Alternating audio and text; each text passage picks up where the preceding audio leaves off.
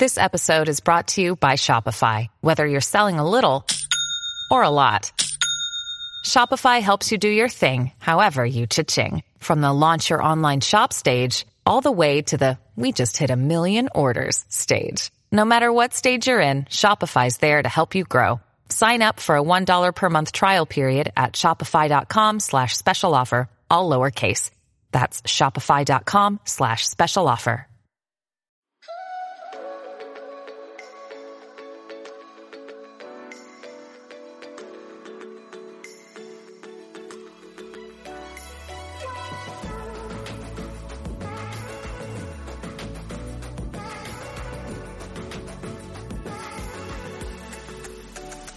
Hey guys, what is going on? It's Haley here. This is episode 143 of Kindled. We are in season 4 of the show, which is honestly just hard for me to even believe it's possible. But I'm excited to be back. I'm excited to have a new focus and vision for what the show is going to be, and I'm going to share a little bit of that with you before I get into today's conversation. But before we go there, I do want to let you know, if you would rather watch this interview than listen to it, you can go to the episode description and click the link and go watch it on YouTube. I don't have these announcements over on the YouTube channel, but I do have my main interview with Gabriel. So if you'd rather watch the interaction on video, you can click the link in the episode description. Go do that. But hang tight here for these announcements before you leave. I think I shared last week that the new direction of the show is a continuation of the last season, which was addressing cultural and theological, political, social issues from a biblical worldview and equipping and encouraging you in your faith by doing that. And so we looked at Christianity and culture and kind of the intersection of those two things last fall in regards to a number of topics. And this season, I wanted to have a little more freedom and flexibility to cover topics as they arose after I saw how volatile and crazy the world could get last year. I wanted this year to be able to kind of address things as they come up on a little bit more of a whim. So we don't have an overarching theme. We're just going to be covering a variety of topics from a biblical worldview and comparing and contrasting that worldview with the secular or non-Christian lens that we are obviously living in and seeing worked out all around us. And so that's what we're going to continue to do this season. Today, I have a guest, Gabriel Finocchio, on, and I want to let you know up front that we have a few doctrinal differences. Gabriel is a charismatic and I'm Reformed, but we do serve and worship the same God. We have a lot in common as conservative Christians who value many of the same things that society and culture is at war against. Namely, today, the sanctity of human life. The only reason I'm sharing that we have some differences is because since this is a new season of Kindled, I want to let you know that I do plan to bring on some people to discuss various topics with who I may not agree with on every issue. Some who may not even be Christians to speak to specific cultural phenomena that we see. And that's not Gabriel, he is a believer, but I just want to let you know that may be happening this season. And there's a couple reasons that I believe this is valuable for us. One, we need to be able to give an answer for the hope that we have within us. This is a mandate from 1 Peter 3:15, which says, "But in your hearts regard Christ the Lord as holy, ready at any time to give a defense to anyone who asks you for a reason for the hope that is in you." 2, we need to be able to have respectful dialogue with those that we disagree with, rather than demonizing them and isolating ourselves in an echo chamber of people who agree with everything we say and think. That is, in fact, exactly what is wrong with our society today, and that is what big tech giants want, to silence the opposition and any dissenting idea or margin idea, rather than letting all the ideas come to the table and give people the freedom to choose for themselves. So what I will seek to do here always is to represent and present to you a biblical worldview that is founded on biblical truths and Orthodox Christian faith. So that if and when I do have a non-Christian guest on this show, I will make that clear that they may not be coming from that worldview. But I believe you will still be able to benefit from that conversation by not only understanding perhaps the secular worldview, but also seeing sometimes some shared common values that actually will help you in having conversations out in the real world. So today is not that day. I just want to let you know that to expect that in the future and be listening with discernment and awareness that while you may not agree with everything a guest says, these conversations can better equip you to know what you believe, why you believe it, and be able to defend it and then share it with confidence. The last thing I'll say before I let you listen to today's conversation is to please head over to the Apple Podcasts app and leave a rating and review for Kindled. If you have been a listener for a long time, or if this is maybe your first episode, if you enjoy it, if you like the show, that is an easy and free way for you to really support what I'm doing here and help other people find it. The algorithm loves when people leave reviews, so that gives us a boost. If you have not left one, go do that during the show. It just takes a couple minutes, and you can leave a 5-star review and then leave a few comments or words. Okay, guys, that is all that I have. All right, let's get into the conversation. Here's my chat with Gabriel Finocchio. And that as well. So let's do it. I love it, Haley. Let's go. All right, cool.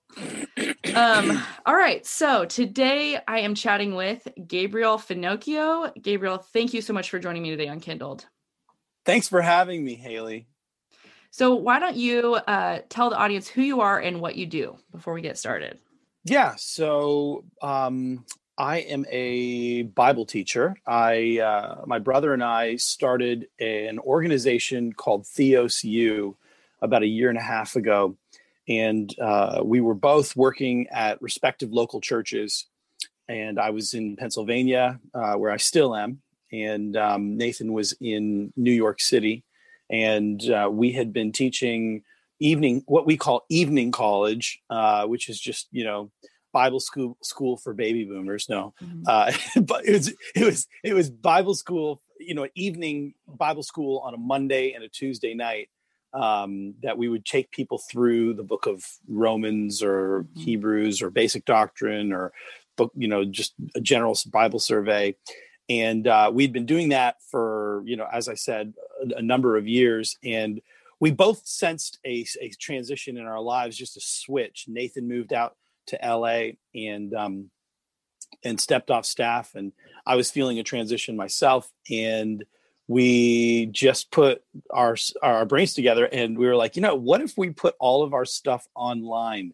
Nobody's doing this right now. Nobody's making, our heart was always to make biblical theology literate, or not literate, accessible. Mm-hmm. We found that people were biblically illiterate and this is the clincher, doctrinally illiterate. Because it's one thing to know your Bible. It's another thing to know what the Bible means. Yes. Right? Yeah. There's a lot of... My pastor says that all the time. Come on. I love your pastor. Yeah. Satan quoted scripture to Jesus when he was tempting him. Yeah. It's the whole point of heresy is that it twists the truth. And so people need to know the truth, not just the twisted truth, but the actual untwisted truth, so that it can set them free. And so our heart has always been to bring more access to Orthodox, historic, biblical theology into mainstream. And so we just put it online. We put all our stuff online, started this organization called Theos U.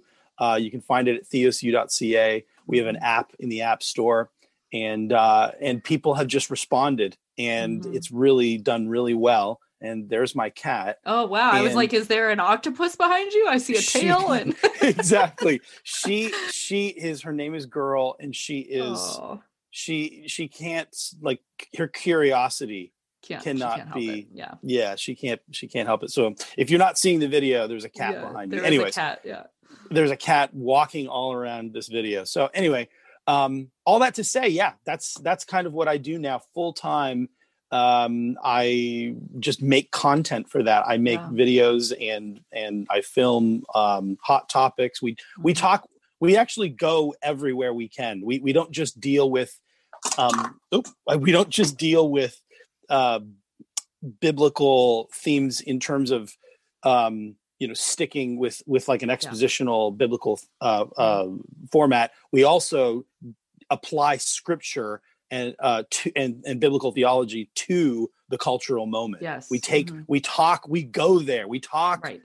Definitively about homosexuality, about LGBTQ issues, about critical race theory, about woke theology, about things that people are trying to grapple with in today's society, divorce and remarriage, things that are sticky and difficult, and you're going to get your hands dirty, and it's not comfortable. The conversation isn't always comfortable, but it has to be had. We have to talk about the truth. So anyway, well, I resonate with all of that. As I was telling you before we started recording, that's kind of the same space that I like to go, is the conversations that are difficult and maybe that Christians historically or even today have sort of avoided because they are the uncomfortable and hard conversations. Like all of the culture, all the places that culture says we have the answer is where we as believers need to step towards that. And instead of being like, oh no, we don't really like that, but we're going to sit in our pews and just pray that God changes your heart. No, we need to actually step into that conversation and have, a meaningful dialogue around what is true, because people have written Christians off like long ago. America, I mean, we know it was founded on biblical principles, but it has departed so much. And I think so much of that is due to the fact that Christians segregated themselves away from the culture and we stopped being salt and light. And I think that's unfortunate. But I'm also very glad now to see that there are people who are stepping towards the darkness with the light, rather than just like being like, no, don't come near us. Don't touch us. We're over here, Yeah, I completely agree. It reminds me, I actually have this quote on hand, and I wasn't prepared for this. Obviously, you didn't send me these questions or topics before, but I have this quote here by a guy named Christopher Dawson, who is a Catholic historian, one of the greatest Catholic historians of the last 100 years. And he loved Jesus, and he was, I would consider him to be a born again believer, but he said, if the state has become too totalitarian, it's because the average Christian hasn't been totalitarian enough. He's acquiesced in the secularization of life. He's allowed his own aims to be divided and his religion to become a sectarian affair, cut off from his real interests in life. Wow. Like that, that is exactly what has happened. We have ceded all of this territory to the enemy. We have said, our religion is our private thing that we do on Sundays, and it's inapplicable to all the real interests and applications of life. And the enemy can have everything, every other sphere, all the things that the enemy can take over the arts, the enemy can take over the universities, the enemy can have everything, and we'll just be happy with our 5,000 person mega churches. We'll just develop a contemporary Christian music industry, and we'll look at that. We'll develop our subculture. Yes. Instead of developing counterculture, we've created this subterfuge. Yes. Thinking that it's adequate, and the truth is that it's actually moved us into appeasement, where the crocodile, where we're saying we're hoping that the crocodile eats us last. Yeah, that's so true. Wow. So anyway, I'm totally in agreement with this. I think Allie Stuckey. Yeah. I don't know if you're a fan of her. Big fan. Yes. Okay. Yeah, she actually, I would recommend reading a series of tweets that she had about this. I think a few weeks ago, and she was just talking. I can't remember what date she wrote them on, but it was just it was an amazing series of tweets where she was saying this same thing. We have conceded. Yes. And we should never have conceded. I did see that. And she was like, this is like kind of everything that's happening is a result of Christians ceding culture to the world. And we have given ground at the university level. We have given ground here. We have given ground here. And, I even heard her talk about that on an episode recently, probably around the same time. And it was exactly right. It's totally true. And it should be convicting to all of us, and also should prompt us to change. Like, okay, so take some action, like stop why are we so afraid? Why are the people with the knowledge that they have the truth about the universe from the guy that created it, from the God who made it? Why are those with absolute truth and the confidence that they know what it is, the most afraid and standoffish and squeamish about talking about it? Why are we, and I don't even mean in an evangelistic way, I just mean, why are we always the first to bow out of any difficult conversation, to be like, well, I mean, I don't know, like, I'm not sure, like, why does everyone want to pretend like they don't know? Because we want to pretend like we don't have the answer to the questions that people are asking about. Are there more than two genders, or is this a natural form of sexuality, or whatever it may be, And so I think so many places that that we have done that, and I think we're seeing the results of that. And we're also seeing why God told us to be salt and light, because the world desperately needs the influence of his children and believers on it. It needs it, to even continue existing. I mean, obviously God is the one upholding it, but to continue, to keep it from, devouring its own young, which is what you and I are going to talk about. Like, we are essential. We're critical. Yes, I completely agree. And it's what we're seeing is, in my opinion, the formation of a new religion in secularism, in essentially in humanism, secular humanism. We're seeing this new kind of idea emerge, like, formally and officially, that's always been latent, I think, in modernism. But it's like this, you can see it in communism, where it's like people worship the state, people worship the government, people worship, Chesterton famously said, wherever people don't worship God, they'll worship the next most powerful thing in the world. They'll worship the world, and in worshiping the world, they'll worship the most powerful thing in the world. And the most powerful thing in the world is government. Yeah. And so that you see how people look to the government to turn the government into God, thinking that it gives them everything, and it can give them all the food they want and all of the protection they need, and all the total and complete security and sufficiency in all things. And that's what communism offers. That's what these economic forms of secularism and humanism offer. Yeah. And it's a new religion. It's essentially, and so it's people, and that is what, so my thing is this, like, I really, on a political level, I really believe that we're not seeing a classic battle between right and left ideas. What we're seeing is the emergence of a new axis. And so what we call the left is actually a totally different vertical line with its own right and left on it. Yeah, you're right. That's true.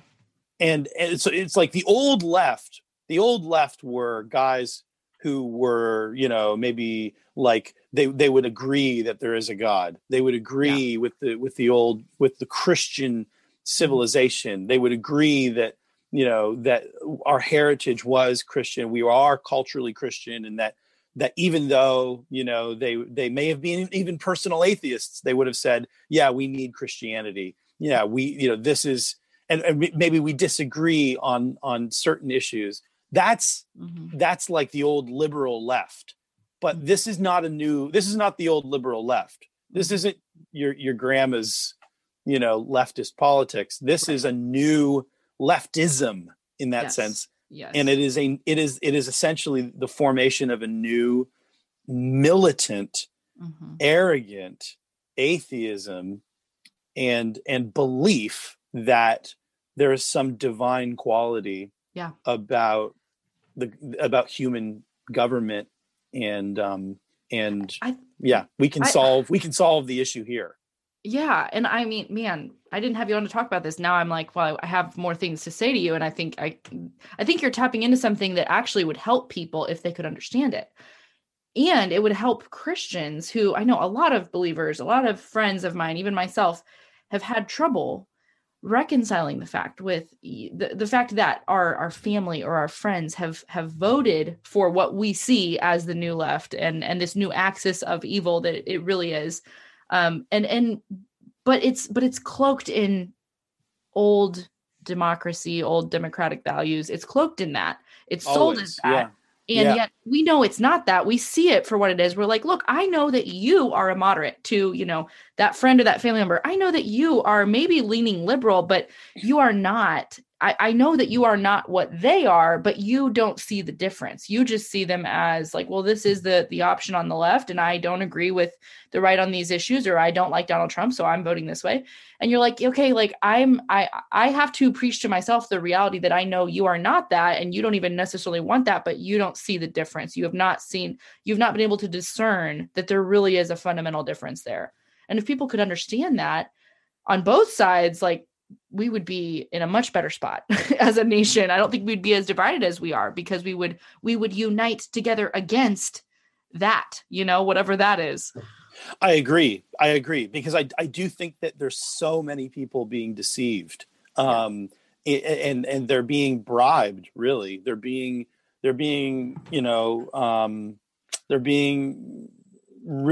manipulated by this idea of, no, it's just politics as usual. No, it's not anything new. We just don't want far right extremists. But those far right extremists are actually in compared to the old right extremists, modernists or moderates. Mm-hmm. Yes. They're moderates. Like the axis has moved so far, right, that the old is moderate compared to what it used to be. Right. And so we've actually moved. So like that's part, and I'll say this, Haley, like partly why I think even conservatism needs a rebrand is because conservatism has conceded, as we've talked about earlier, that conservatism, in my opinion, has just been progressivism with a seatbelt, or conservatism has been progressivism going the speed limit. It's like we have slowly, like, it used to be that no, we're against gay marriage. Now gay marriage is a part of the platform as a conservative. We've abandoned that fight altogether. We don't talk about that anymore. We've totally conceded that. Lost that one, right? Yeah, it's like lost it, but also now it's a part of our agenda. Like, no, we're keeping that. Yeah, we're totally keeping that. So it's like we lose, and then we just we embrace the loss instead of saying, no, we're actually for us, this is beyond just like left right issues. This is a new way of living, and we should call it what it is. We're moving into. This is a society that is totally godless, that people are that very few people actually want. But we have to identify it, and we have to really, as you said, just call it out and recognize it. Because people are definitely being deceived on this. Yeah. And I feel like a lot of conservatives just it's like you said, the moderates have moved, or I'm sorry, the extremists on the right have moved so far towards the middle that now we're moderates, and we're just grasping at straws to cling to any semblance of morality or a standard that is reminiscent of the past. And so we have given ground, and I mean collectively we have given ground on the gay marriage issue, or and it seems like, okay, that's been lost. So, and now let's create a movement that is big enough to defeat the enemy, the bad guy. And so we have turned towards populism, which is just kind of trying to get people all on board around these. Okay, sure, we can agree on gay marriage. Okay, but can we not agree on socialism? So it's like we've tried to take over. We've tried to grow the movement by giving ground. Would you agree with that idea? Yeah, and it moves into abortion as well, and yes. I wrote about this a few days ago. I wrote a little essay on my Instagram, which is the only place I really write. I just said, this is why I'm giving you 5 reasons why I'm not pro-life. And I tried to make it as clear as possible. But because of this, Haley, what's happened is we've become, we've tried to make the abortion issue, into this, oh no, we want everybody to feel included so that we can just kind of, include everyone and make the movement so much broader. And that's a progressive way of looking at it, instead of saying, no, what's our actual goal here? Is our goal to, as good as all these things are, is our goal to talk about capital punishment or euthanasia, or people are talking about euthanasia. I want to talk about the youth in Canada, in America. No, I'm kidding. Okay. Yes, I got it. It was a dad joke. I had to do the dad joke. I couldn't resist. So here's the thing. People are trying to include even crisis pregnancy centers. Like, I'm all for crisis pregnancy centers. Let's start them. Let's give offer therapy to women who have had abortions. Let's do all of these things. That's fine. But the movement has become what's called pro-life, and it's merged now into whole life, and now our arguments have been turned back on us. Yes. And people are like, you say you're pro-life, but you're for the death penalty. You say you're pro-life, but you're going to march with COVID-19 when people could die. This is the pro-life march. Okay. So this infuriates me. The pro-life march, which I march in every single year in Washington, D.C., which is supposed to be going on in 3 days, has been canceled. They canceled the pro-life march, the largest pro-life march in America. We're talking about like 100,000 people and plus marching in the streets, tens of thousands of people marching in the streets every year, declaring and protesting against abortion. They canceled that this year because they wanted to. They were thinking about the safety of the protesters from COVID-19 and the safety of the police officers. And I'm thinking to myself, Black Lives Matter literally does whatever they want. Protests, like if you're on the left, you can protest anything, anywhere, anytime. Nobody gets in your way. Asked, yeah. But but we look at the because we're whole life, we consider the safety. I don't consider my safety when I'm protesting abortion. I'm giving my life for that issue. I'm not considering anything. I'm saying, when I stand up for abortion, I'm saying that's the whole point of a protest. The whole point is that you throw yourself into this, that it's you look at it as your moral duty. You look at it as you're not looking for a thing that's politically opportune.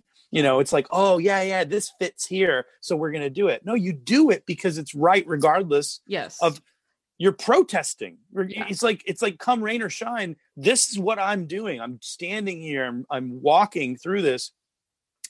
And it's we've become so afraid of, like you said, the argument that's been hijacked and now turned against us. And we're not recognizing that and going, no, I'm sorry. You don't get to steal the language, redefine it, and then, light it on fire and throw it at me. I reject that.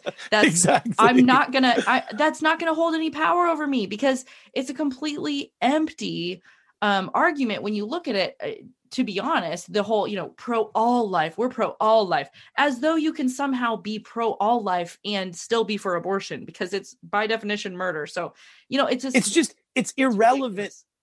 What's happened, Haley, is that it's done is slow the movement down. All it's done is bloat the movement, so that the movement is essentially immobile. That we're moving in all these different directions, and so we're not really moving in any direction. That's the problem. So what I want to do, I want to move I want to get a lean, mean, abortion wrecking machine. Yeah. I want to I now call myself anti-abortion. When people are like, you're supposed to be pro-life, I say, no, I'm anti-abortion. I'm anti this idea that we should murder innocent preborn children in the womb. I am anti that. Whatever can stop that, that's what I'm interested in. William Wilberforce wasn't, oh yeah, like, he was anti-slavery, but he wasn't like, oh yeah, and let's make sure everybody gets jobs afterwards. Yeah, exactly. Once we free them. Yeah. And I'm pro-job. That's really why I'm anti-slavery. It's like, no, he had an anti-slavery. He was called an abolitionist. Yeah. That's a negative term because it was trying to root out a bad idea. It was against. It's like, I want to be known for what I'm for, not for what I'm against. No, I want to be known for what I'm against. I'm against slavery. And I'm against, in this context, I'm against murdering babies. Yeah. Well, and to your point, like that is a criticism I have heard people level at the idea of being anti-abortion is, well, I want to be known for what I'm for. However, when you are known for, and I think we're oversimplifying it as though the only thing you're going to say every day of your life is I'm anti-abortion. Like there's a lot more to the conversation than that. However, when you are clear about what you're against, that contains within it an inherent positive about what you're for. Because if you are anti the thing that is ending a life, well, why would you be that other than that you value the life? Why would you? It contains within it. Whereas just saying we're pro-life isn't clear about being explicitly anti-abortion in any way. It's just, it's like saying that we like life, and then, well, what about the life of the mother? That's always the first thing. Well, I guess you only like one life. Well, you're valuing the baby more than the mother. So you really don't value, you're not pro-life. Exactly. You're just pro-fetus. You're just pro-unborn baby, but you're not pro. You're pro-birth. You're pro-birth. Right. It's like, no, it's so dumb. These issues, again, like, and there are people, that's the other sad thing is that now to be pro-life, it's moved into this anti-capital punishment movement. I'm not anti-capital punishment. I'm pro-capital punishment. Right. I am pro-capital punishment for capital crimes. That is biblical. That is theological. That is historic. Mm-hmm. The church, I'm sorry, and Pope Francis can't change. He can't even change the dogma of his own church. He can make his own statements, and he's made a statement about capital punishment and tried to change the catechism or something like that. And Catholic friends of mine tell me this, but it's like, no, the church is historically against, or the church is historically pro capital punishment for capital crimes. It recognizes that even in the Bible, Genesis chapter 9, God says to Noah, makes a positive law and says, any man who sheds man's blood, his blood shall also be shed by man, for man was made in the image of God. Mm-hmm. So the whole point is that life is so sacred that if you shed it, if you kill it, you have to give your own, in that sense, that in order to expiate your sin, your debt, you have, in order to make satisfaction for the crime that you've committed, your own is required. And I'm not saying that we need capital punishment for manslaughter and things like that, but I am saying it's now I have to agree that capital punishment is bad because I'm pro-life. It's just it's again, you're just adding you're what you're doing is you're weakening the morale in the movement. Yeah. Well, and anyone, it's also just intellectually dishonest. I feel like it is from my perspective, it is a pathetic attempt to try and turn our intent and our focus, inside out and upside down and cut the legs out from under us. And I think only someone who does not have the capacity to see through the deception and who doesn't have their eyes open would be like, oh yeah, you're right. I can't be against capital punishment because that would be me not valuing life. And that's inconsistent as a pro-lifer. I need to be for life, as though the reason we wouldn't do capital punishment is because a life was taken. It's like, right. it just is, it's mind blowing almost how idiotic it is actually when you start to break it down. But these arguments are having sway over a culture that has no moral framework and no definition of absolute truth.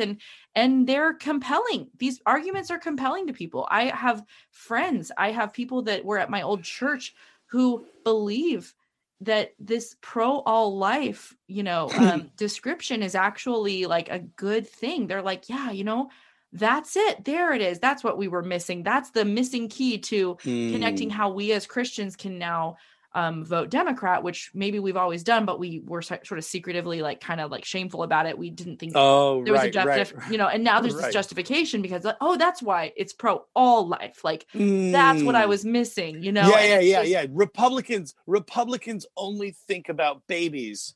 They don't think about anything after that. All they care about, but really let's render that logically and literally. Republicans only care about murdering innocent babies. They don't care about if those babies have any food after they're born. I'm like, right, because that's a moral equivalence, right? Yeah. I have that's a zero sum game, right? Or that's because, I just want people to be born. I don't want them to be fed. I just want them to be born. I want babies everywhere starving. That's what I want. Yeah, exactly. It's the whole it's just ridiculous. Like, I know you're right. I don't want people to be murdered. It's like it's like I see a person on the street who's homeless and being attacked and stabbed with a knife, and I go and try to defend that person. Therefore, I'm obligated to take care of that homeless person for the rest of my life. No, I'm not obligated. You adopted him the second you tried to save his life. Second I tried to save his life. Police officers should be they should have, this huge collection of people that follow them around in their home that they've naturally adopted. It's ridiculous. It is the stupidest thing. It's irrational. Right. But you're right. People have somehow in their brains made a moral equivalence. I'll be honest with you, Haley. I've been honest with you so far, so I'm just going to keep the policy going. So you're not like, now I'll be honest. I'll be honest with you. Yeah, I shouldn't say that anymore. But it's the to be frank. How about that? I knew what you meant.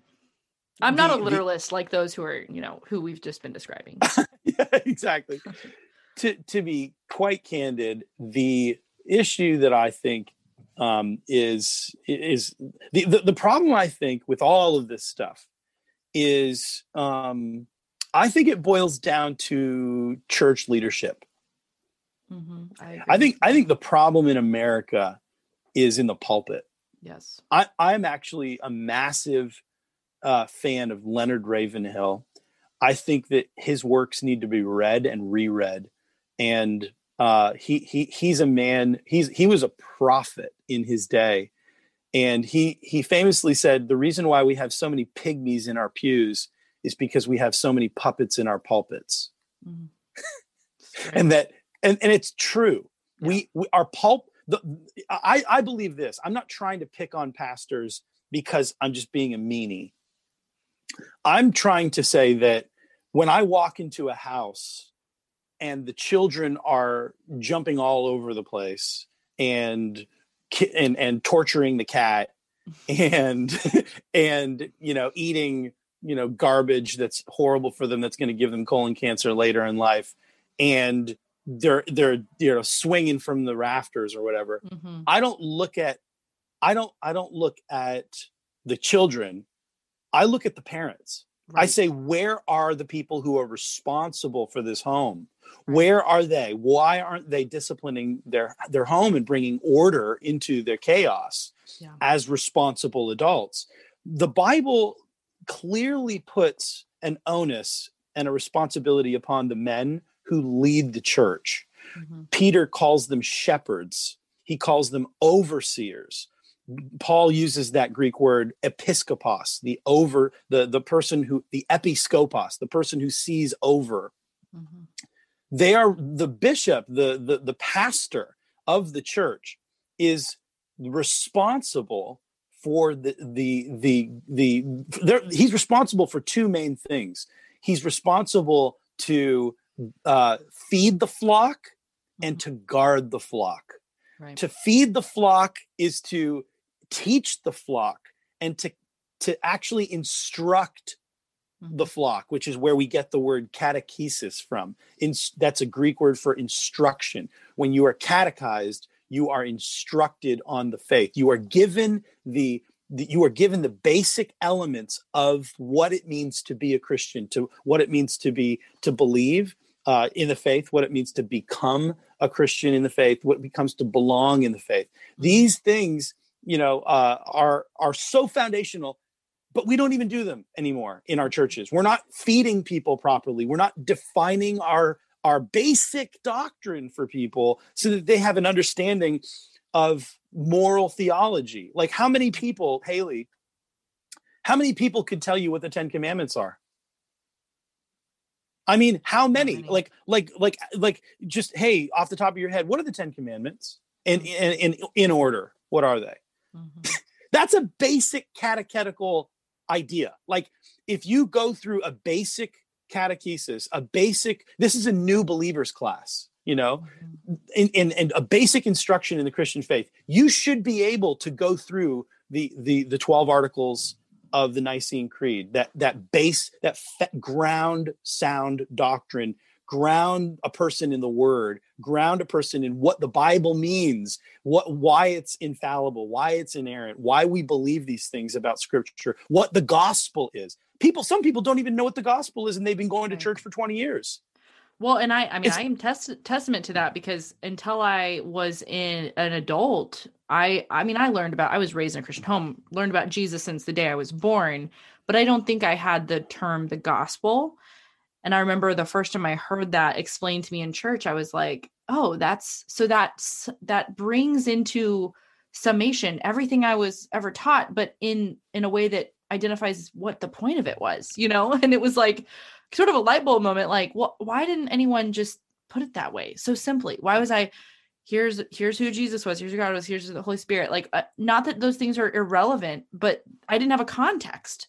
And so the way that I learned about them was different and very much more on a legalistic way, because I didn't have the context of the gospel, the good news, like what God did to rescue us, and how Jesus was the plan for salvation, and so right. I think even growing up in a church my entire life, being a believer, as long as I can remember, I would say, was, kind of tragically deficient in that understanding of such basic concepts, It's like, that is so normal. Yes, like, you are not an aberration in that right. experience. That is unfortunately right. normal thing for people to not be instructed on basic issues. I'm not even talking again about systematic theology. Mm-hmm. Systematic theology, that's like next level theology. Mm-hmm. I'm talking about the basics. Yes. What is the gospel?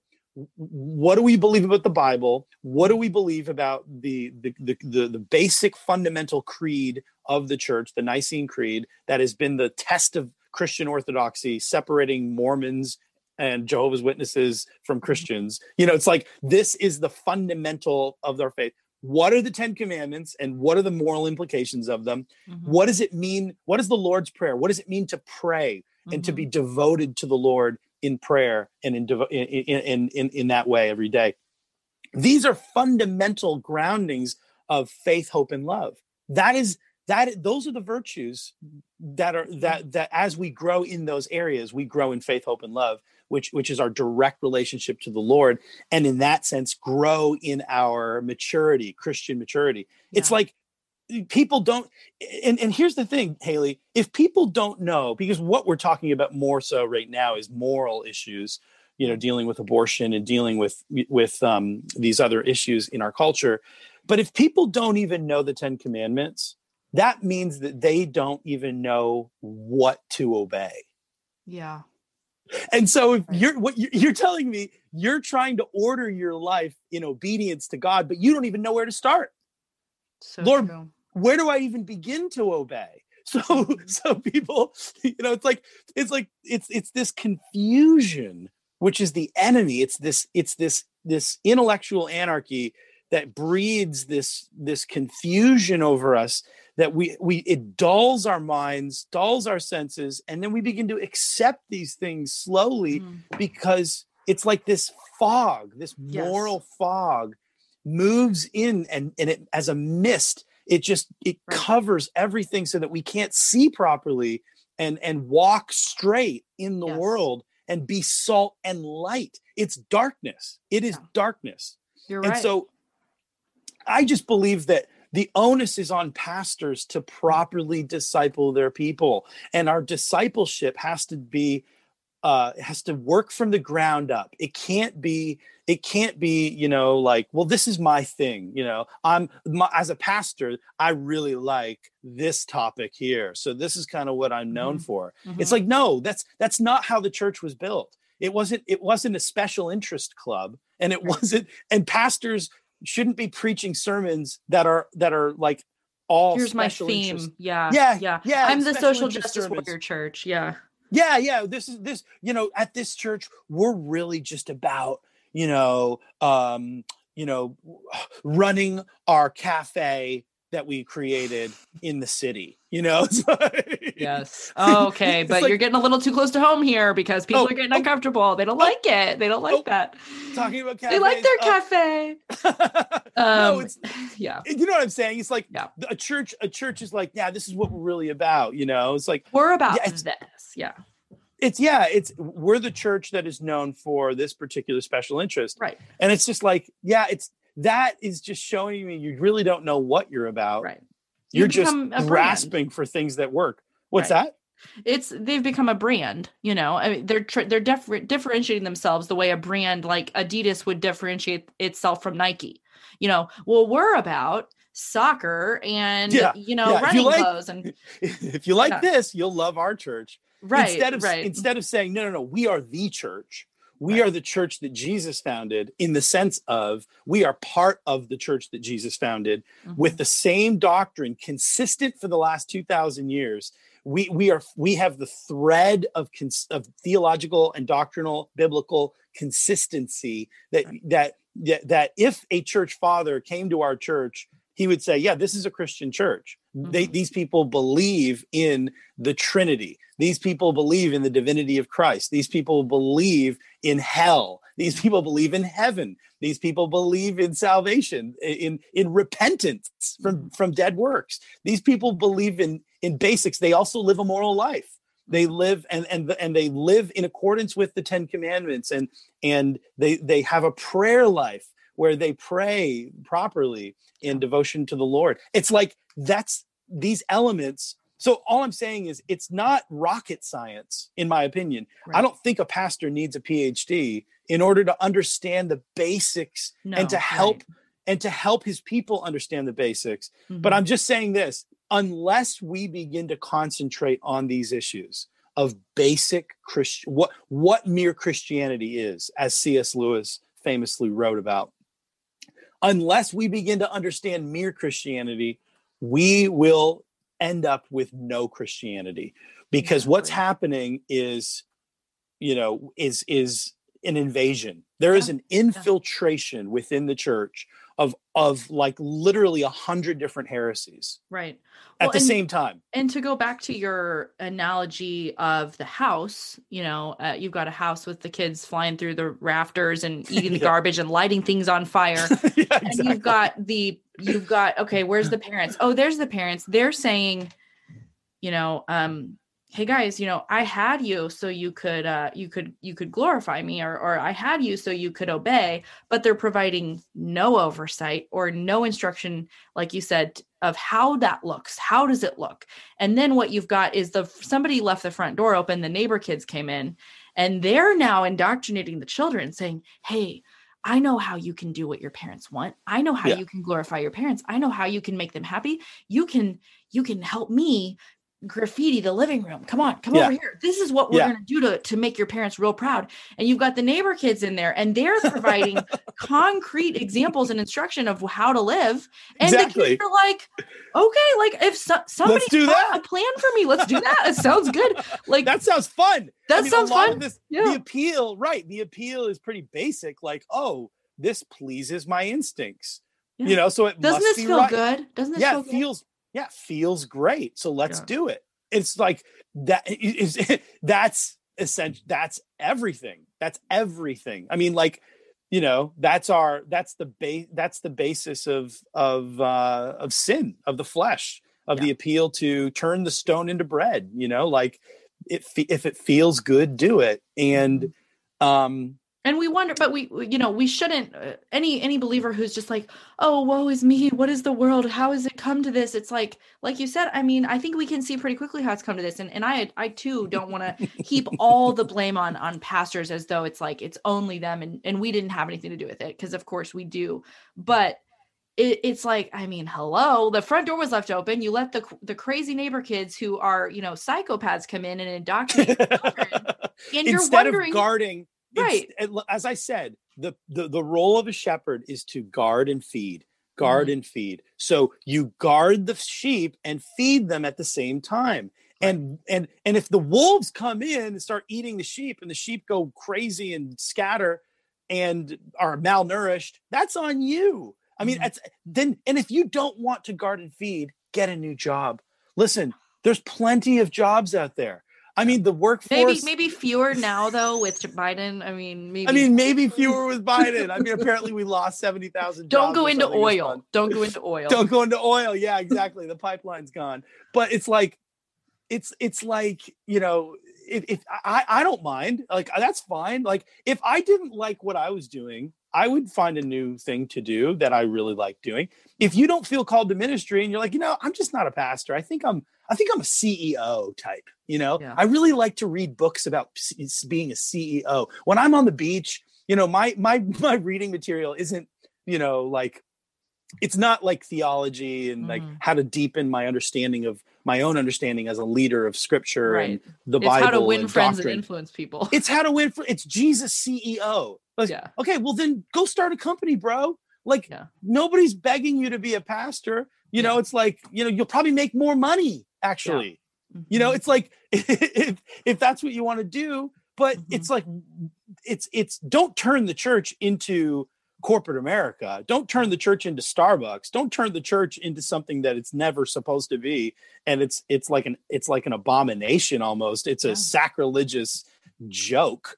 I just think that, again, look, we live in a culture a Christian evangelical culture that talks about leadership all the time.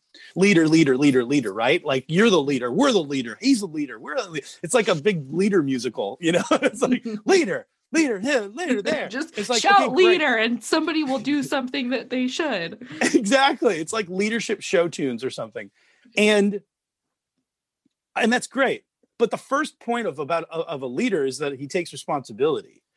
You're not a leader if you don't take responsibility. You're not a good leader if you don't take responsibility. And so, I'm just calling leaders to take responsibility for their actions. I'm saying, fine, if you want to talk about leadership all the time, that's great. Well, be a responsible person. That's the number one quality, in my opinion, of a leader. Yeah. And then number two, be wise. Be wise. Wisdom is justified by her children. Make decisions that aren't based on what works, but what ought to work. Decisions that are going to serve you in the future, so that you don't have so that you haven't turned your church into a nursery, but you've turned your church into an armory. It's not like babies don't want battles. Babies want bottles. Right. What we've done is we've created these massive, wonderful churches that are full of babies that nobody knows what's going on. Babies don't know what's going on. Yeah. I have to share this ridiculous analogy. You're going to laugh, but as you were describing, we don't want a nursery. Well, I do actually have a 15-month-old who, as you're describing, the job is to feed and to guard. Well, what you just said that prompted this thought was, don't do what works, do what ought to work. So anyone who has like a toddler, like a 15 to 18-month-old, knows that they don't really want to eat what they should eat. The healthy things, they don't really necessarily they're not born liking fruit, Right. Some of them are, they're definitely not born liking vegetables, but babies just like what tastes good, Interesting. bread, cheese, yogurt, dairy, starches. Like that's what my child wants. Cheetos. She just wants, yes, Cheetos. She would eat Cheetos. My baby wants bread and dairy. Cheeto baby. Yeah, she is a Cheeto baby. She wants bread and dairy.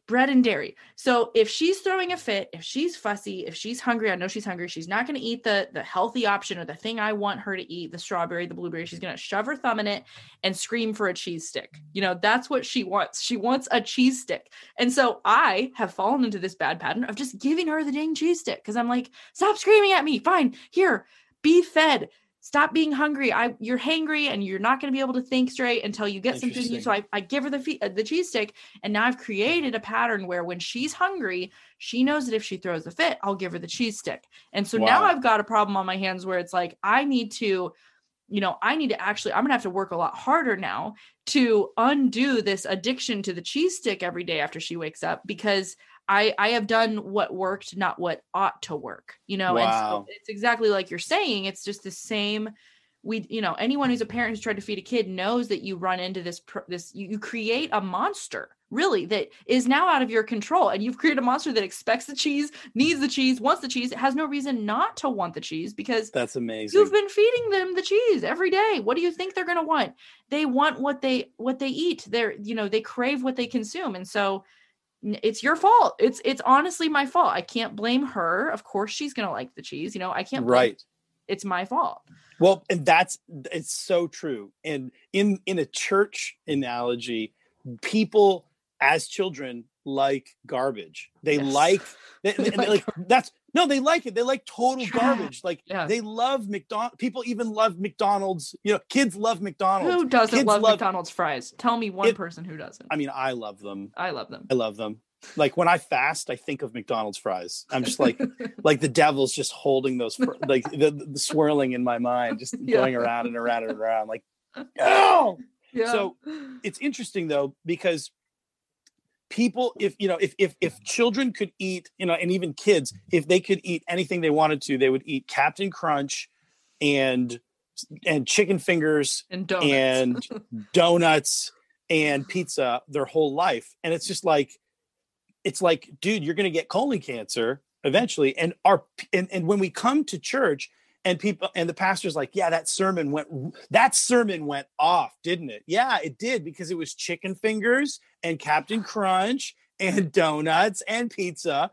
And it's like, and your people are going to end up getting spiritual colon cancer because their faith, they get into a crisis moment in their life. Something doesn't go the way they want. God's trying to help them to mortify their flesh, and they think the enemy's attacking them, and they think that God, and then they go from that to thinking God doesn't exist because this bad thing happened to me. When it's like, no, God's actually just trying to mature you and put you through a wilderness, but you're so weak and anemic, you can't handle 5 seconds without a breathing machine in the spirit. And so you got to hook up to all these programs to get you alive. You're living on services instead of living on the Savior, instead of actually having the life of Christ in you daily. You have to get, the podcast from Haley. No, I'm kidding. I'm kidding. No, but no. I'm so glad you're saying this, because it's exactly right. And because, frankly, sadly, I say all the time on Instagram, I really encourage people, please don't ever let a podcast or turning to Instagram or turning to an app replace your local church. I am not a replacement for your pastor.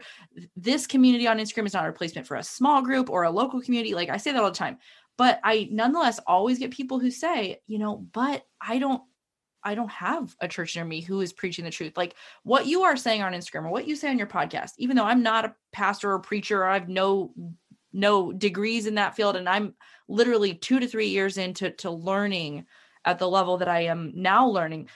I would say I'm still on the low end of maturity. That people say like I don't have churches that will speak the truth or will actually stand up to culture or will speak to the practical issues that are, the political issues that we're facing. I can't find that. It doesn't exist where I am. And I don't know if that's always the case, but it's so true because of what you're saying. People are, pastors do what works because they want to grow and they don't want to offend half their population by saying, what my pastor did. I don't know how you can be a Christian and vote for policies like abortion. I don't know how you can be a Christian and vote for policies that are clearly unbiblical that, say that same-sex unions should be legalized. I mean, or should be okay.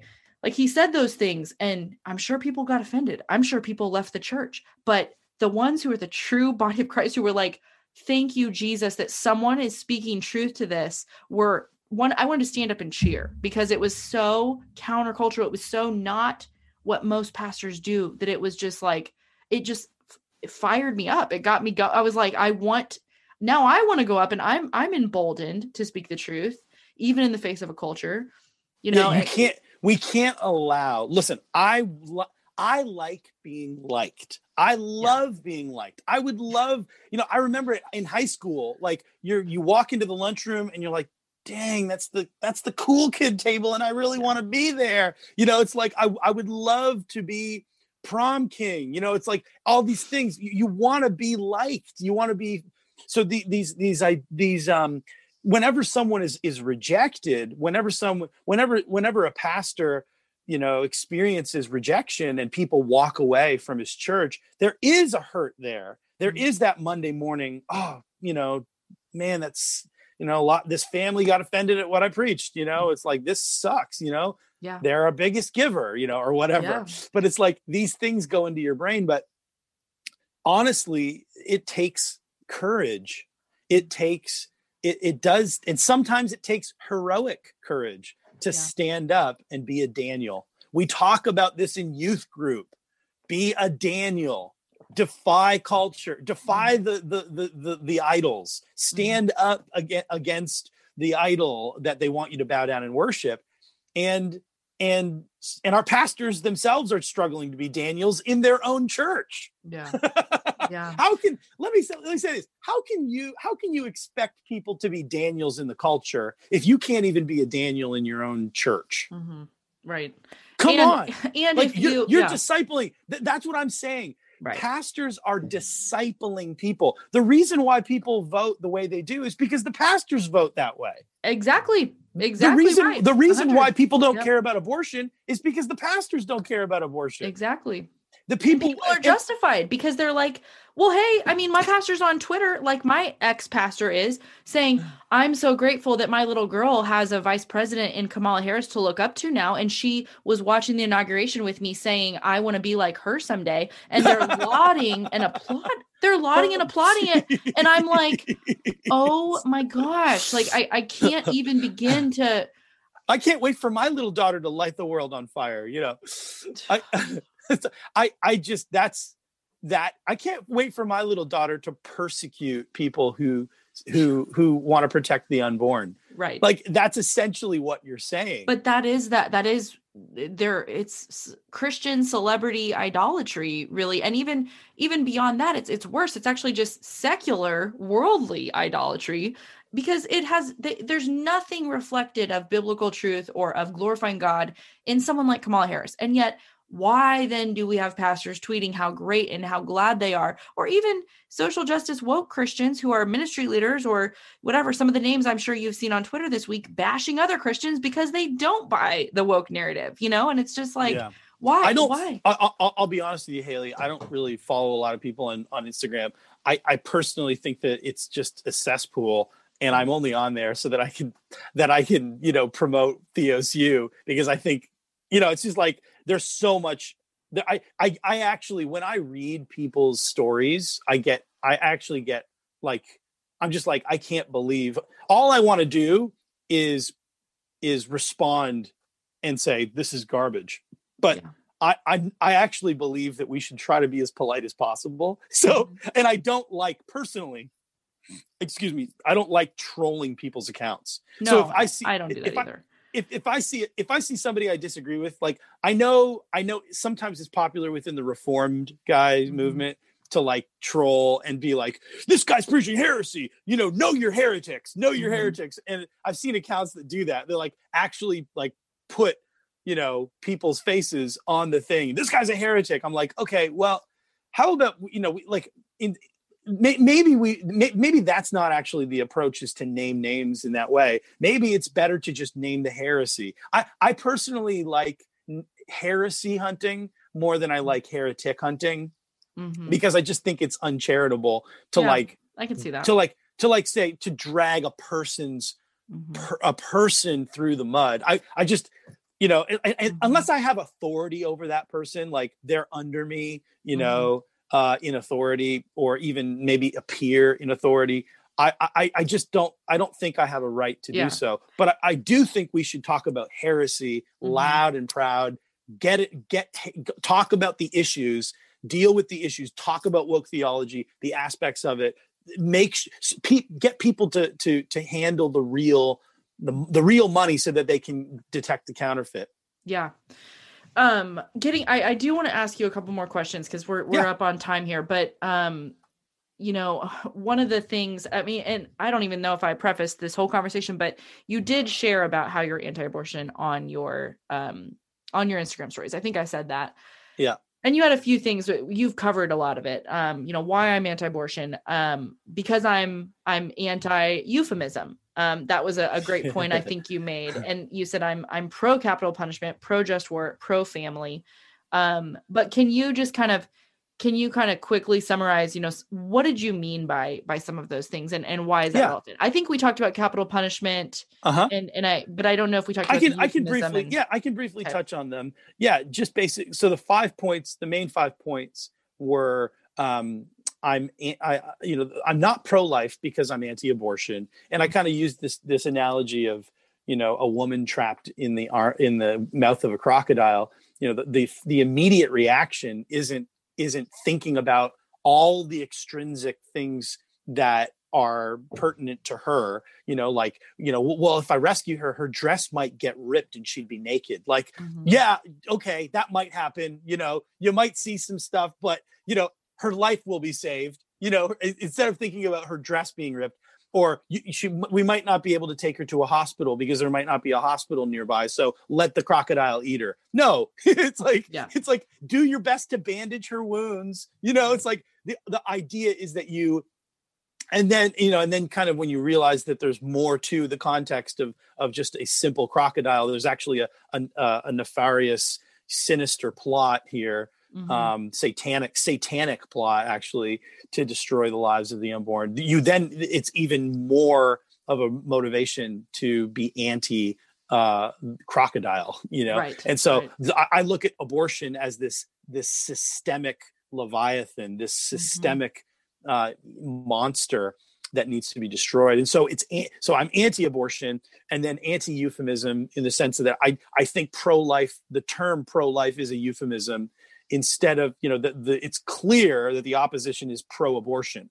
So to be clear in our terms and counter in our terms, we should logically say we are anti-abortion. If they're pro-abortion, the logical position, they're not pro-death.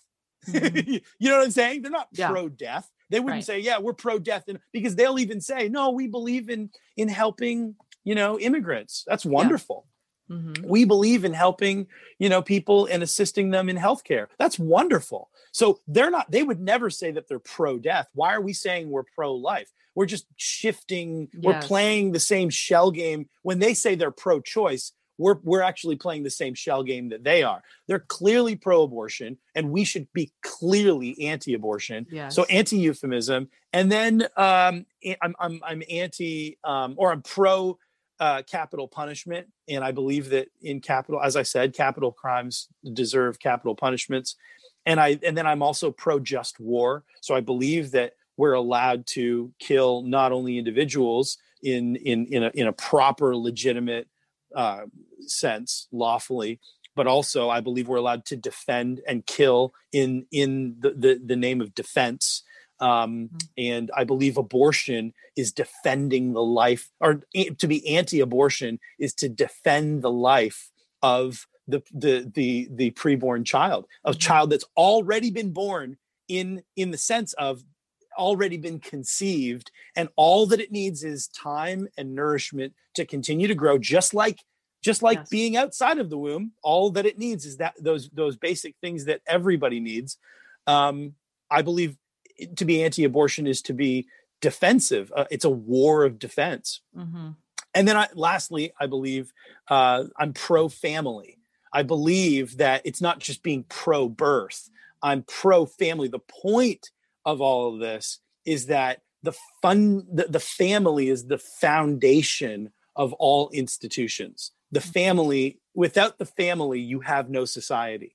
Without the family, there is no great big society at all, because society writ large is actually a collection of families writ small. And in that sense, if we don't defend the family, and if we don't become aggressive with being pro-family, explicitly so that all of our policies within the state reflect that, not just simply individual rights, but family rights, not just group rights, but family rights, because the family is a collection of individuals. It is a group of particular people. But the family, in that sense, we know from the very fact that God himself is a family, the Trinity is a family, and Jesus was born into a family, father, mother, and child. We know that this is the ideal. This is what God has created for us, and this is how we are to live. And so to be a pro, to be pro-life isn't really to be pro-family necessarily. Yeah. So it does play into that. And then the point of birth is family. And then I would add the sixth reason, which I didn't even get into, but the sixth reason is the fact that I'm tired of the politicking. I'm tired of 50 years of politicking, of turning the whole movement into a racket, of trying to profiteer off this movement. And there are whole swaths of the movement that are just like, there are whole channels that have been created, ad nauseum and apparently forever as pro-life organs. And I'm like, no, like William Wilberforce didn't create all of these, these organs that never went out of business because they were making money all the time on the issue. Mm-hmm. There's actually a motivation for people in terms of making money to keep abortion legal. Even on the conservative side as well. If we make abortion illegal, they're out of a job. Exactly. And it's sick. Yeah. It's really gross. Sick.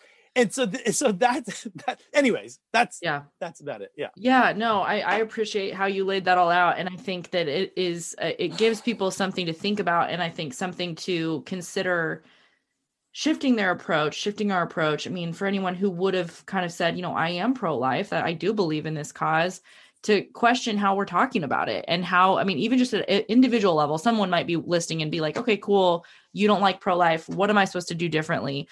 Say the truth. Like, say you're anti-abortion and say why, and use, simplify, right. Use the things you said. Yes. Get lean, get, it's just simplify your life.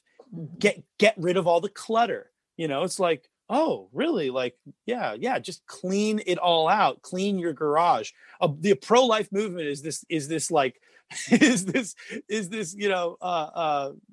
garage of things that have been collected. Mm-hmm. What do they call people like that have like hoarders? A collection? a hoarder. It's like Yeah. we've become hoarders. Mhm. And it's gross. And we need to get into the garage and get our hands dirty and start clearing all this junk out and saying, no. This garage is for my car. That's what it's for. Or, this garage is for this purpose. Yeah. And it's not functional. Our movement is not functional. We need to reorder, rebrand, get people focused again, concentrated, and make it a deliberate effort to end this issue. Deal with all the secondary and tertiary and whatever issues after that has been dealt with, but deal with the primary target. Don't lose focus. Don't lose focus on the target, the Right. crocodile. Deal with that crocodile. Get that issue solved. Right. And I think I'm probably going to butcher this quote, but there is a quote that's somewhere like, I don't know who said it. If the enemy can't tempt you or deter you, he will just make you ineffective. And that's what's happened. It's not like he's changed our minds. It's not like everyone who is pro-life is like, now I've been sold and now I believe abortion is good for humanity. It's just that we've become so incredibly ineffective because I think of a lot of the bloat that you're talking about, because of the politicking, because of the partisan politics, which have bought us hook, line, and sinker and told us that if you vote for me, I will champion this cause. And then it just so happens, even Trump, and I voted for him, but I'll be critical of him that he waited, 4 years into his presidency to actually start doing anything meaningful. I feel like on the pro-life side, I mean, maybe I'm being unfair, but it just felt like I was like, when he was doing stuff near the end, I was like, wait, why are you just now doing this? I'm confused, almost like it had been it's not just like Trump. A carrot. It's not just Trump. Him. I know. It's every president, every conservative president before him. Yeah. George W. Bush had 8 years. Right. 8 Did he years. do anything at all? He appointed a Supreme Court justice who's probably one of the worst in the last 40 years, Justice John Roberts. Yes. The guy is a mess. The guy he's essentially voted with the woke liberal leftism side every single opportunity he's had. Right. The guy, John Roberts, was appointed by George W. Bush. Well, so it's like George W. Bush is like the biggest fan of Biden now, So I mean, they're all buddies. Showing his true colors. It's such a sham. Yeah, it's such a sham. So it's I'm done with it. I just don't think I would even I mean I just think that we need to become clearer and clearer on the issues that matter. And we need to get rid of the clutter and really the distraction. What you're talking about, if the devil can't make you bad, he'll make you busy, he'll make you, if he can't make you depraved, he'll make you distracted. Yeah. It's that whole thing of like, he'll distract your focus. He'll take your eyes off of something that matters and put it onto something that doesn't. Right. And then preoccupy your time, and you're just these are sins of omission, and then you become useless. Yeah. So we need to we need to refocus, rebrand. I've rebranded. I've totally rebranded. You're rebranded. You're going to lead the campaign. Rebranded. Huh? Okay. You're going to lead the campaign on that? I'm on a warpath. I mean, whoever wants to join can join. When people tell me, again, when people say aren't you pro-life? I say, no, I'm not. And they're like, what? Their brain goes into some sort of freak out shock. Yeah. They triggered, Yeah. And then they're like, well, you're not pro-life. Well, what are you then? I'm anti-abortion. That's what I am. Ooh, it's like, mic drop. I never thought about it. It's like, exactly. You didn't, but it's like, we're back and we're back and we're better than ever. We are abolitionists. That's what we are. Yeah. We're here to kick butt and take names. We're not here. We're not here to waste time and to go off the reservation on all these other issues that are really inconsequential to the main problem. Right. And that are not even close to the moral equivalent. Exactly. So no, we need to be strategic. The Bible clearly tells us that we cannot be, we have to be aware of the devil's schemes. The devil, he goes about as a roaring lion, seeking whom he may devour, but we have to understand that the devil is smart. The devil strategizes, and he sees us, he watches us, he sees what can get us distracted. Demons watch us. I mean, look at the Screw Tape Letters. I know, I was about to say that. Yeah. The Screw Tape Letters, I mean, they are the most practical book on demonology that you can find. Mm-hmm. And what you find in that is that demons are pragmatic. Mm-hmm. They, Dante, who wrote the Divine Comedy, in his Inferno, his part on hell, he notes that the demons can't philosophize. And the truth is that the demons aren't able to reason, but they are able to see what you do instinctively, kind of in an animalistic sense, and and see what works. Yeah.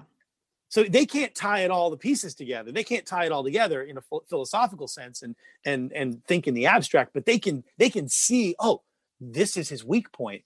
Right. This will get him distracted. Right. This will get him off course. Right. So like a lion or a tiger with its prey, it knows how to distract them or create a diversion to sneak attack. Exactly. Yeah. And that's the demonic. We look at the demonic as like, oh, the boogeyman, and sometimes it is, but most of the time it's just trying, the demons are just trying to get you distracted. They're just trying to mess up your day.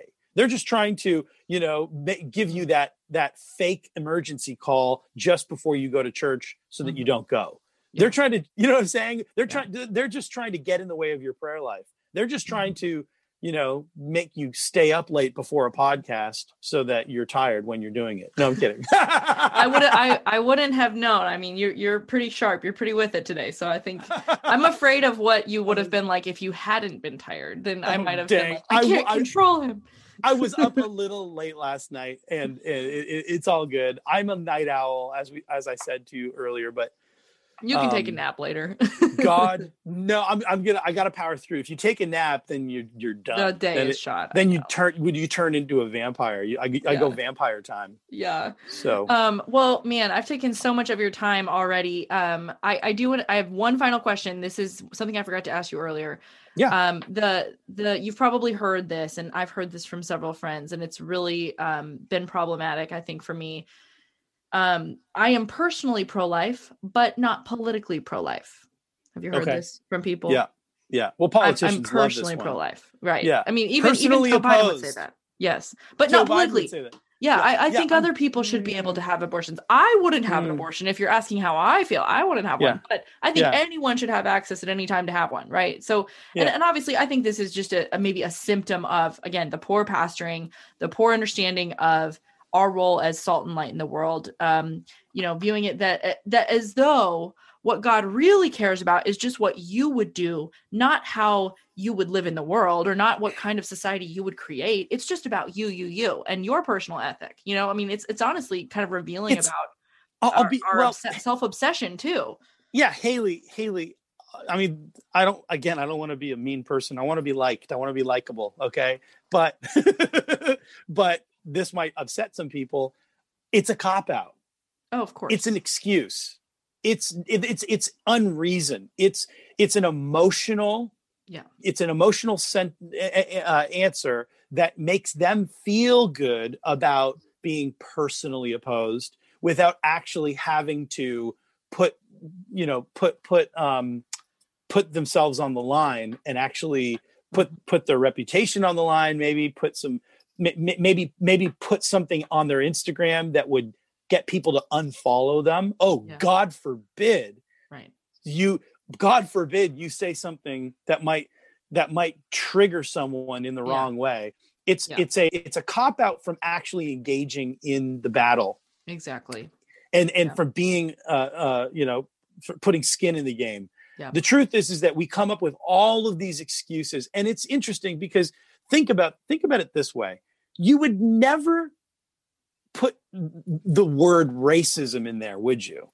Like it's funny, like when or sex trafficking or Yeah. something that's Yeah. a popular agenda, Right. you'd never say personally opposed. Hey guys, I'm personally opposed to racism, but I just don't think that we should target it in the law. I mean, Yeah.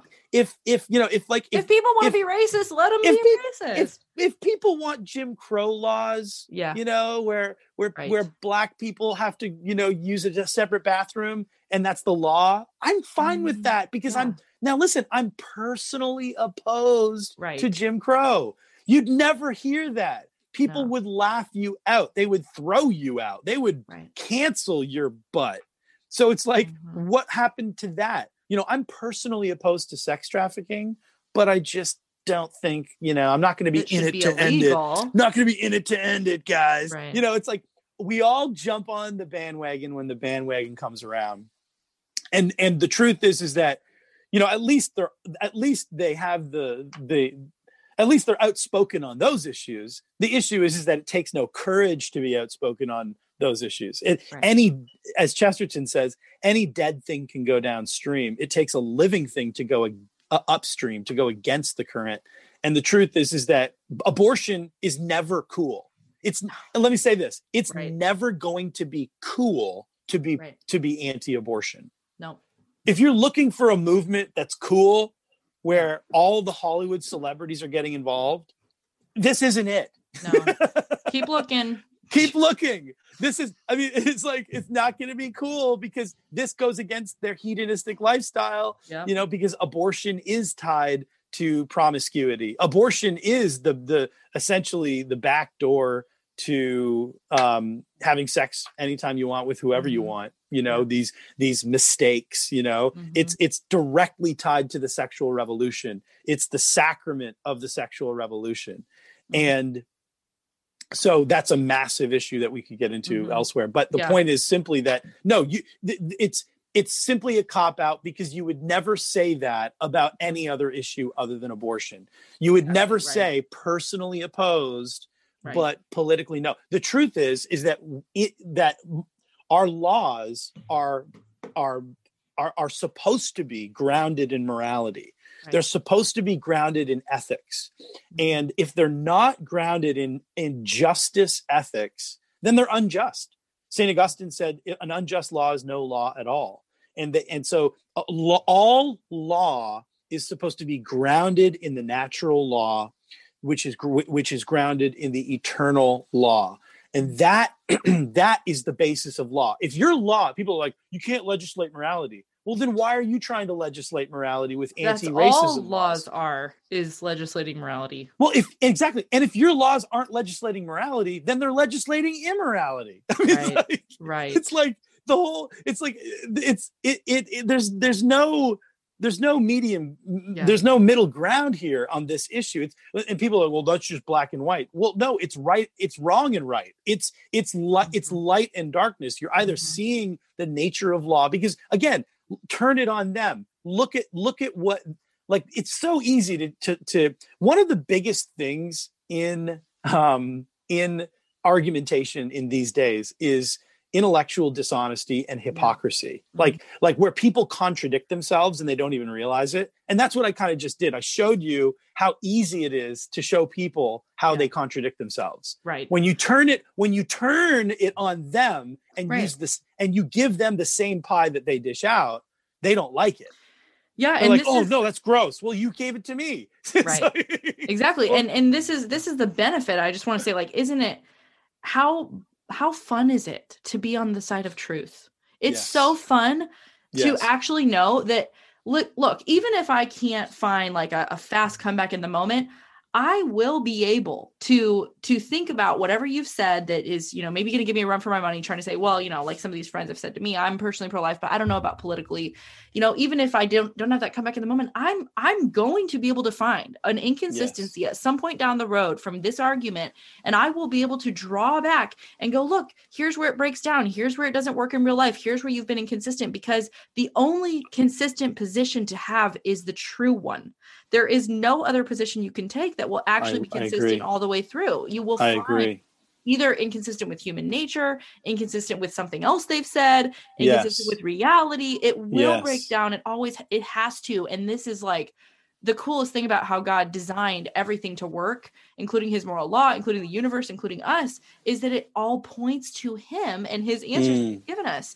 Yes. When you try and find another way through, it breaks down. The bridge collapses and you cannot get across the river, and so it's a beautiful reality that we actually can always fall back on. Look, even if I'm not sure exactly what to say, I know that your position can't be consistent all the way through, and there's going to be a way for me to find the tear in the fabric, or the thread that is loose that will actually cause the whole thing to unravel. Yeah. If we are on the side of God, if we are on the side of truth, then yes, there is a moral order and there is a consistency and a logic in the universe, to the point where, John in John chapter 1, verse 1 calls Jesus the Logos.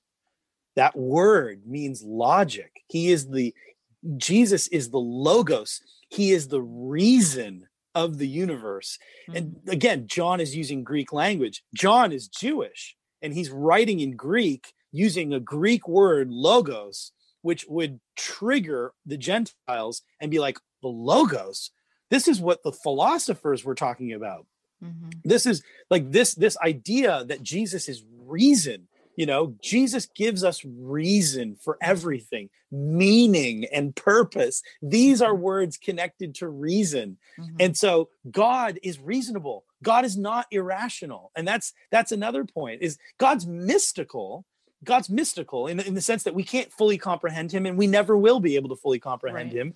But even in his mystery, he has allowed us to understand the limits of it, and therefore call it a mystery and define it as a mystery. So we can actually define the areas that are definable as mystery and the borderlines themselves, which is a function of reason. God made us in his image, and his image is reason. We have a rational soul. That's the distinction between us and animals. They have a sensitive soul. They're sensory. We are rational. We can think and understand in our minds. And that's why Paul says, be transformed by the renewing of your emotion. No, by the renewing of your, mind. Of your mind. Think about these things. Whatsoever things are true, praiseworthy, think on these things. And so that's the whole point, is that, we are on the side of truth, and we're not just trying to be smart. We're not just trying to be witty. We're not even just trying to be right. We're trying to be truthful. We're trying to be, I would say righteous. Yes. We're trying to be righteous, and we find our righteousness in Christ, but we're trying to be truthful. Jesus said, I am the way, the truth, and the life. And so, yes, it is wonderful to rest in the fact that God has the answers, and that God, as we grow closer to him and are continually open to the truth, he gives us the truth and sets us free. And it is liberating and wonderful to rest in that. Yeah, it is beautiful. Man, well, thank you so much, Gabriel. It's been so fun to talk with you. And like I told you before I started recording, I know I have some followers and listeners here who are going to be just so delighted that they got to hear the radio, because you are, by their quote, I'm not even making this up, they said, he is my favorite person. So I don't know if I don't think they've even met you. They love you.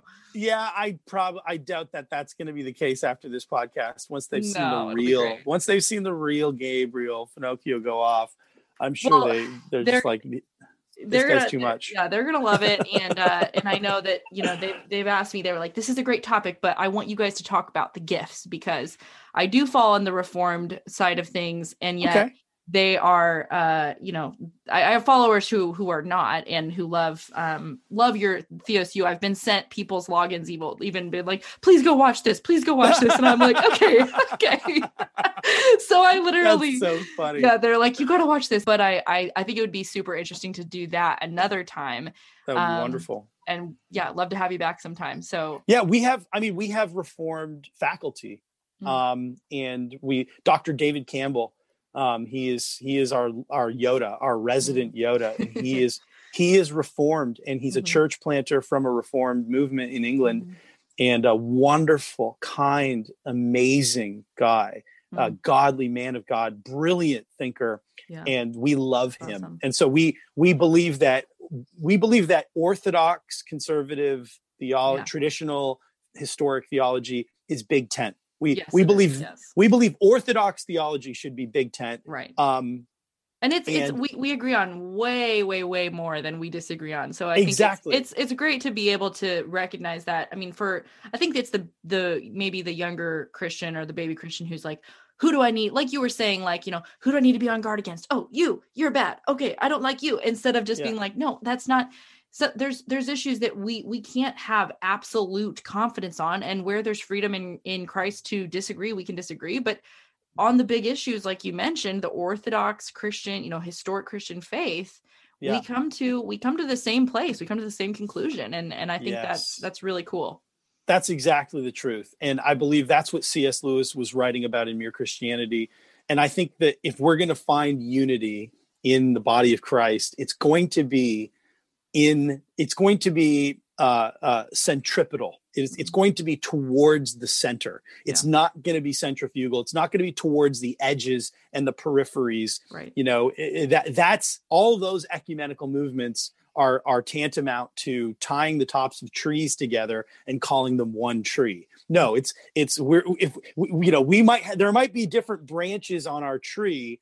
And that's the Lord's thing, and that's on God, but we are rooted in Christ. We are rooted in the gospel. We believe the same fundamentals and essentials of faith, and we can talk about other things and maybe come into a fuller understanding as we move towards the roots and understand our roots and connect to our roots. That's the ecumenical movement I want to be a part of. I don't want to be a part of an ecumenical movement that ties the tops of trees together, that tries to find, it's like, no, we are the world, sorry. Yeah, you are the world and you need to get saved. We are the church. Yeah, exactly. We love LGBTQ. Yeah. What? We love gay Shut it off and abortion too. What? We sacrifice babies. The Church of Satan. We're pro-life. No. We're pro-life. No. Okay. We gotta. Oh man, do you know any recording artists? Because I think we have a winner. We have a hit. We're gonna re-record it. Somebody's gonna do a remix for sure. Oh, I love it. Well, thank you so much. Where can people find you online and connect with you, as well as you can go on. I'm really only on Instagram. I deleted my Facebook, my fake book. Your fake book. And take that, Mark. Take that. Exactly. The Karens on Facebook are definitely missing me, but I deleted that, so I'm on Instagram. Gabriel Finocchio is my handle on Instagram, and that's about it. Okay. Yeah, that's where you can Theos find me. And then, like you said, theosu.ca is our website. And again, we have an app in the App Store called TheosU, I believe. It's supposed to be called TheosU. I just don't know that actually offhand, and I should. But I'm obviously the CEO type, right? Mm-hmm. So you need to read some more Jesus CEO books. I mean, just saying. My leadership skills are so lacking. It's gross. I'll send you some beach reads since you're just a little heavy on the theology side. I think. I got to get into systems. Get into systems, Well, this has been so fun. Thank you again, and definitely have you back another time. Appreciate all your time and your wisdom. Thanks for having me on, Haley. Well, you guys, I got to be honest. I know that was a long conversation, but it didn't even end there. I turned off the mic, we kept talking, and then I turned it back on and recorded another 20 minutes, which that is going to be available exclusively over in my Patreon community. That is the space where I create bonus content every single week for Patreon supporters. It's $10 a month. You get a new episode every Friday in addition to the regular podcast that airs on Mondays. So if you want to hear the rest of our conversation where we talk about false teachers and how we should approach calling them out inside the Christian community, go check out Patreon. It's patreon.com/Kindled podcast. It's $10 a month. You'll get access to all of my fire starters that have been published in the past, as well as all forthcoming fire starters, including segments of interviews with my guests that will not make it onto the main podcast. Thanks for listening today, guys. I hope that conversation was encouraging and informational to you.